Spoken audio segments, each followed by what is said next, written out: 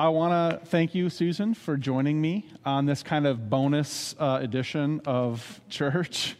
And one reason I wanted to invite you to this, and Rob, thank you for the idea to do this, is a topic, self-compassion, that you have done some learning in, you've read on, and so I thought I would just ask you some questions on this topic. So anyway, I don't know if you want to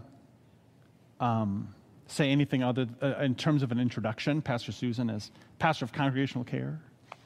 Yeah, I'll say just a couple of things.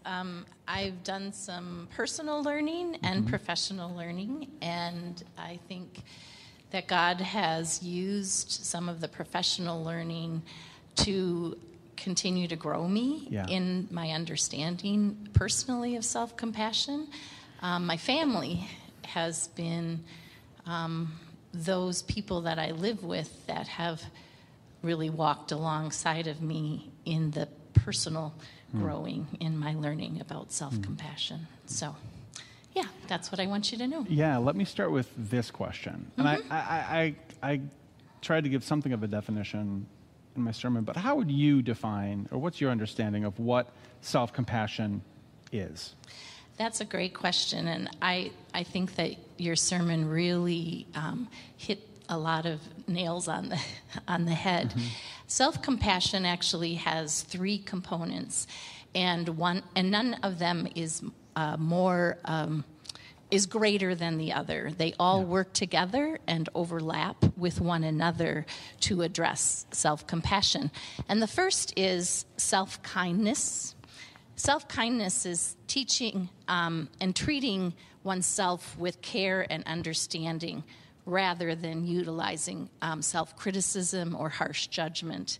And the second is common humanity, our common humanity, and seeing our own experience as part of the larger human experience so that we're not isolated or not seeing ourselves as abnormal or unusual. And probably most importantly, realizing that we are not perfect human beings. And then mindfulness. Some people get scared of that word, mindfulness, but what mindfulness really means is being, pure being, not doing, but being with all of our feelings, even the uncomfortable ones, just as they are. It means not suppressing or running away or numbing those feelings, letting them flow through us. So one of the best definitions I've seen comes from Kristen Neff, and it goes like this. Self-compassion is a way of relating to the ever-changing landscape of who we are with kindness and acceptance, especially when we fail or feel inadequate. That's what self-compassion is. I thought of something when you were sharing that, this idea of being aware of our hearts, right? Being aware of our emotions. And, so I might not be able to pluck out a Bible verse that says Christians need to be aware of their emotions, but I just feel like the Psalms alone, just the Psalms alone, to say nothing of the ministry of Jesus or the writings of Paul, or just the Psalms alone. I mean, if there's a better example of the awareness and the expression of human emotion in Scripture, I don't know where it would be. I mean, the Psalms, there's there's anger, there's vengeance, there's joy, it's all there. And the psalmist, I don't know of a place in the Psalms where, the song or the prayer is being offered and they say, I shouldn't feel this way, but they just, boom, here's where I'm at, and offered as a prayer to God. Anyway, I thought of that when you were sharing. Well, I think the Psalms and the story, I was reminded during the sermon, the Bible is filled with stories of people who the world had determined were failures, or who didn't have the right characters or the right characteristics, And God chose them. Yes. God chose them out of love Yeah. to love them Yeah. through what he was calling them to do. So That's really powerful. Okay. My next question, and it's worded this way. It says, how can we extend compassion to ourselves? Maybe another thing to think, how can we extend compassion to ourselves, but what does it look like, right? Or might there be an example or two that you can think of what it looks like to be compassionate to ourselves? again, I would say, I'm going to sound like I'm repeating here, but sometimes for me, repeating things, that's how I learn. Self-kindness. How do we talk to ourselves? Many of us have inner voices that are critical. Yeah. Tell us we're stupid because we made a mistake or because we ate the Dairy Queen Buster Bar last night. Why wouldn't you, really? They're and delicious. the list goes on. But Right. self-kindness involves actively finding ways to calm, soothe, and comfort yourself. And each one of us uniquely have ways of how we do that. Sometimes it means stopping to allow ourselves to do that and taking a break. But some of the ways I came up with might be physical activity, exercise, gardening, a bubble bath, reading, devotions, prayer, learning about breathing and mindfulness exercises from a professional, yoga, talking with a friend or a trusted professional, singing, listening, or making music, walking in nature, or your creative activities of drawing, art, acting, or writing a letter of compassionate love to yourself. Eating nutritiously, getting adequate sleep, and taking a break. Yeah. I as you were sharing that list, I've thought of people in our congregation who are writers and who write poetry. And I won't name names because I didn't ask permission, but there have been some who've written poems, shared them with me, and you know who you are. And I see in these writings of these people some of these things you're talking about, that they're trying to look at themselves through the eyes and the lens of God and God's compassion for them. And they're really powerful. And so, anyway, I thought of that when you shared those. In response to that, one way of very simply addressing self-compassion is in that letter to oneself, or to jot down, I challenge you to jot down 4 things that you are grateful of, gifts that God has given you, or reasons that you find pleasure and goodness in your life, and reflect on those. Those are gifts that God has given, and maybe sometimes those gifts have been given out of times of suffering. Yeah. Thank you for that. Here's a question I thought of earlier this week. I sent it to you in preparation for this. What messages prevent us from being kind to ourselves? Like, why is it so difficult to do? For many, not everyone. For many, some of these messages start, well, for all of us, they start in the womb and how we as children attach to the people and the adults in our life, what kind of attachment and relationship connection we have with a parent or a caregiver.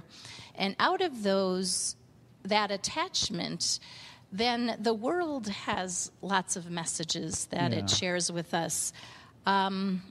We often spend a lot of our time comparing ourselves. So social comparison, all you have to do is look at the news or a magazine, or even reading or any social media. So-and-so went on how many vacations and I didn't go. Or this person has this house or this car. or this person has this many children and they are beautiful, they have PhDs, the list goes on, and that can snowball. Yeah. Our own perfectionism, ways that we expect more from us than sometimes is humanly possible, or set expectations for ourselves that we should show up and know everything, to show that we're successful or strong. Bullying and criticism from others greatly impacts being kind to ourselves. Any kind of abuse impacts self-compassion, physical, verbal, spiritual, or sexual. Our own self-criticism, prejudice, racism, our own feelings of inadequacy, trauma. Our trauma history of any sort is linked to actually great struggle with self-compassion. And then internal shame. Shame that many of us hold because we do not believe the core of us is loved. Hearing that reminds me of something that I picked up at a workshop I was in, I don't know, maybe a year ago now. And I know you're familiar with the name Brene Brown, and it's connected to some of her research. But she was saying how shame, if you put it in a petri dish, and you put in with shame, silence, kind of keeping things to yourself.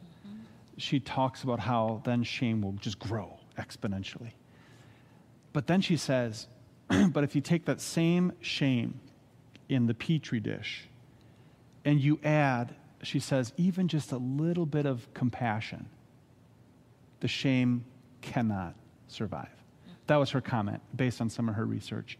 And that really stuck with me, this notion that compassion can be such a powerful antidote to shame. Yeah. Well, and that added component of shared humanity. Yeah.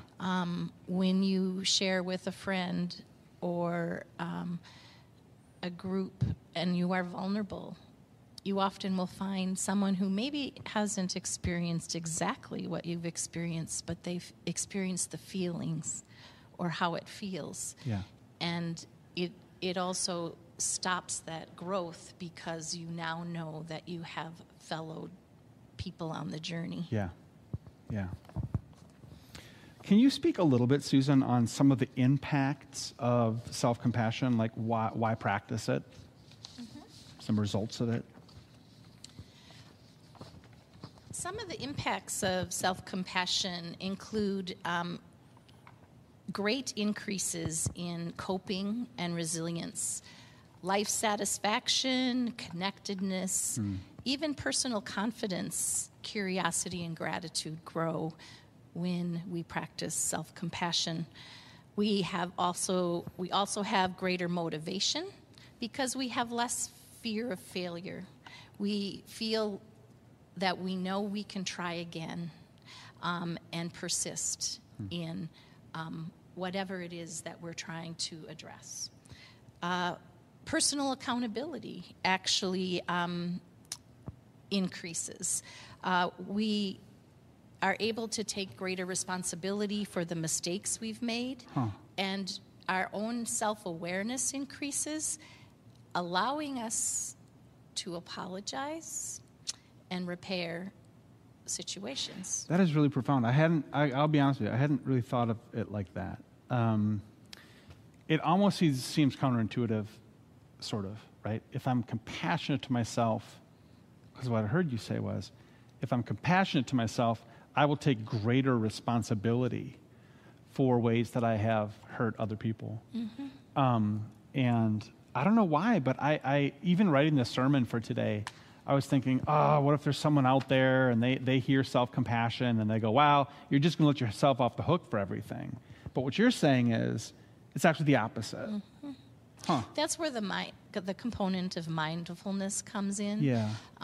Mindfulness is self-awareness in being with the experience of whatever it might be, a feeling or suffering or fear, and allowing ourselves to be with it as it passes through us. And it allows us to really experience our humanity and knowing that others might have those kinds of feelings too. Our mental and physical health are impacted greatly. Yeah. There's even research on the immune response being enhanced. Diabetes and stress actually can be impacted in a positive way. Anxiety, depression, stress, perfectionism, and shame all are improved as well. We also have a healthier body image and eating. And then, maybe most important, we have a greater ability for compassion for others, along with our connectedness to humanity. Yeah, that's right. I guess I'm getting ahead of myself a little bit because I'm going to talk more next week about specifically some of the teachings of Jesus. And, that scene where he's at the party and the woman is washing his feet with her tears. And he says I think it's to Peter, he says, the one who has been forgiven much can love much. So I see a connection there. One last question. Yep. I see we're at about 20 minutes almost here. Can you speak to the idea of, I know my sermon was about this a little bit too, but in your own words, the role of self-compassion in the life of Christian faith, integrating faith and this practice a little bit. When I think about self-compassion, one of the things that always comes to my mind is the passage from Romans. And actually, I found lots more. The same exact thing is stated. Love the Lord your God with all your heart and with all your soul and with all your mind and with all your strength. The second is this: love your neighbor as yourself. There is no commandment greater than these. Yes. We hear it in the Old Testament and all over the New Testament. But so many of us have learned, including myself, to love your neighbor, and for some reason the sentence ended there. Yeah. How do we love if we're to love yourself, how do we love ourselves so we can love our neighbor? And I believe that so many other places in the scriptures talk specifically about this. Psalm 103 that was read today. Psalm 46 has been impactful in my life too. Sometimes it takes being still. Yeah. Being still and know that I am God. I remember really well when I was a young mom and we had a new business that was starting in our family with Mark, and I worked outside of the home for the county, and I drove to Faribault and back every day. It wasn't very far, but I was always late picking up my daughter. And then we had 3 situations of very difficult childcare experiences, and so I left my job. Yeah. And I remember one day just still wondering what in the heck God's purpose for me was, because loving others felt like primary to who I want to be and who I am. And I remember, I just always probably was running around like a chicken with my head cut off. But my daughter, on a walk one day to the library, made us just stop. And she wanted to lay where the pool area is now in Northfield, in the middle of a field there, and lay in the ground and look up in the sky and watch the clouds. Okay. And that was in the middle of a busy day. And it reminds me of the story about that you told this morning. Yeah. Why are you so busy? And it was in that moment that I really knew how important it was for me to be still. And yet today I have to remind myself of that, because that's the only opportunity I have to really listen to what God is telling me about God's world, God's love, and God's love of me.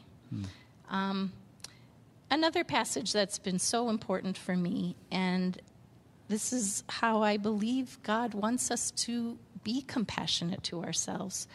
I pray that Christ will be more and more at home in your hearts as you trust in him. More and more at home in your hearts.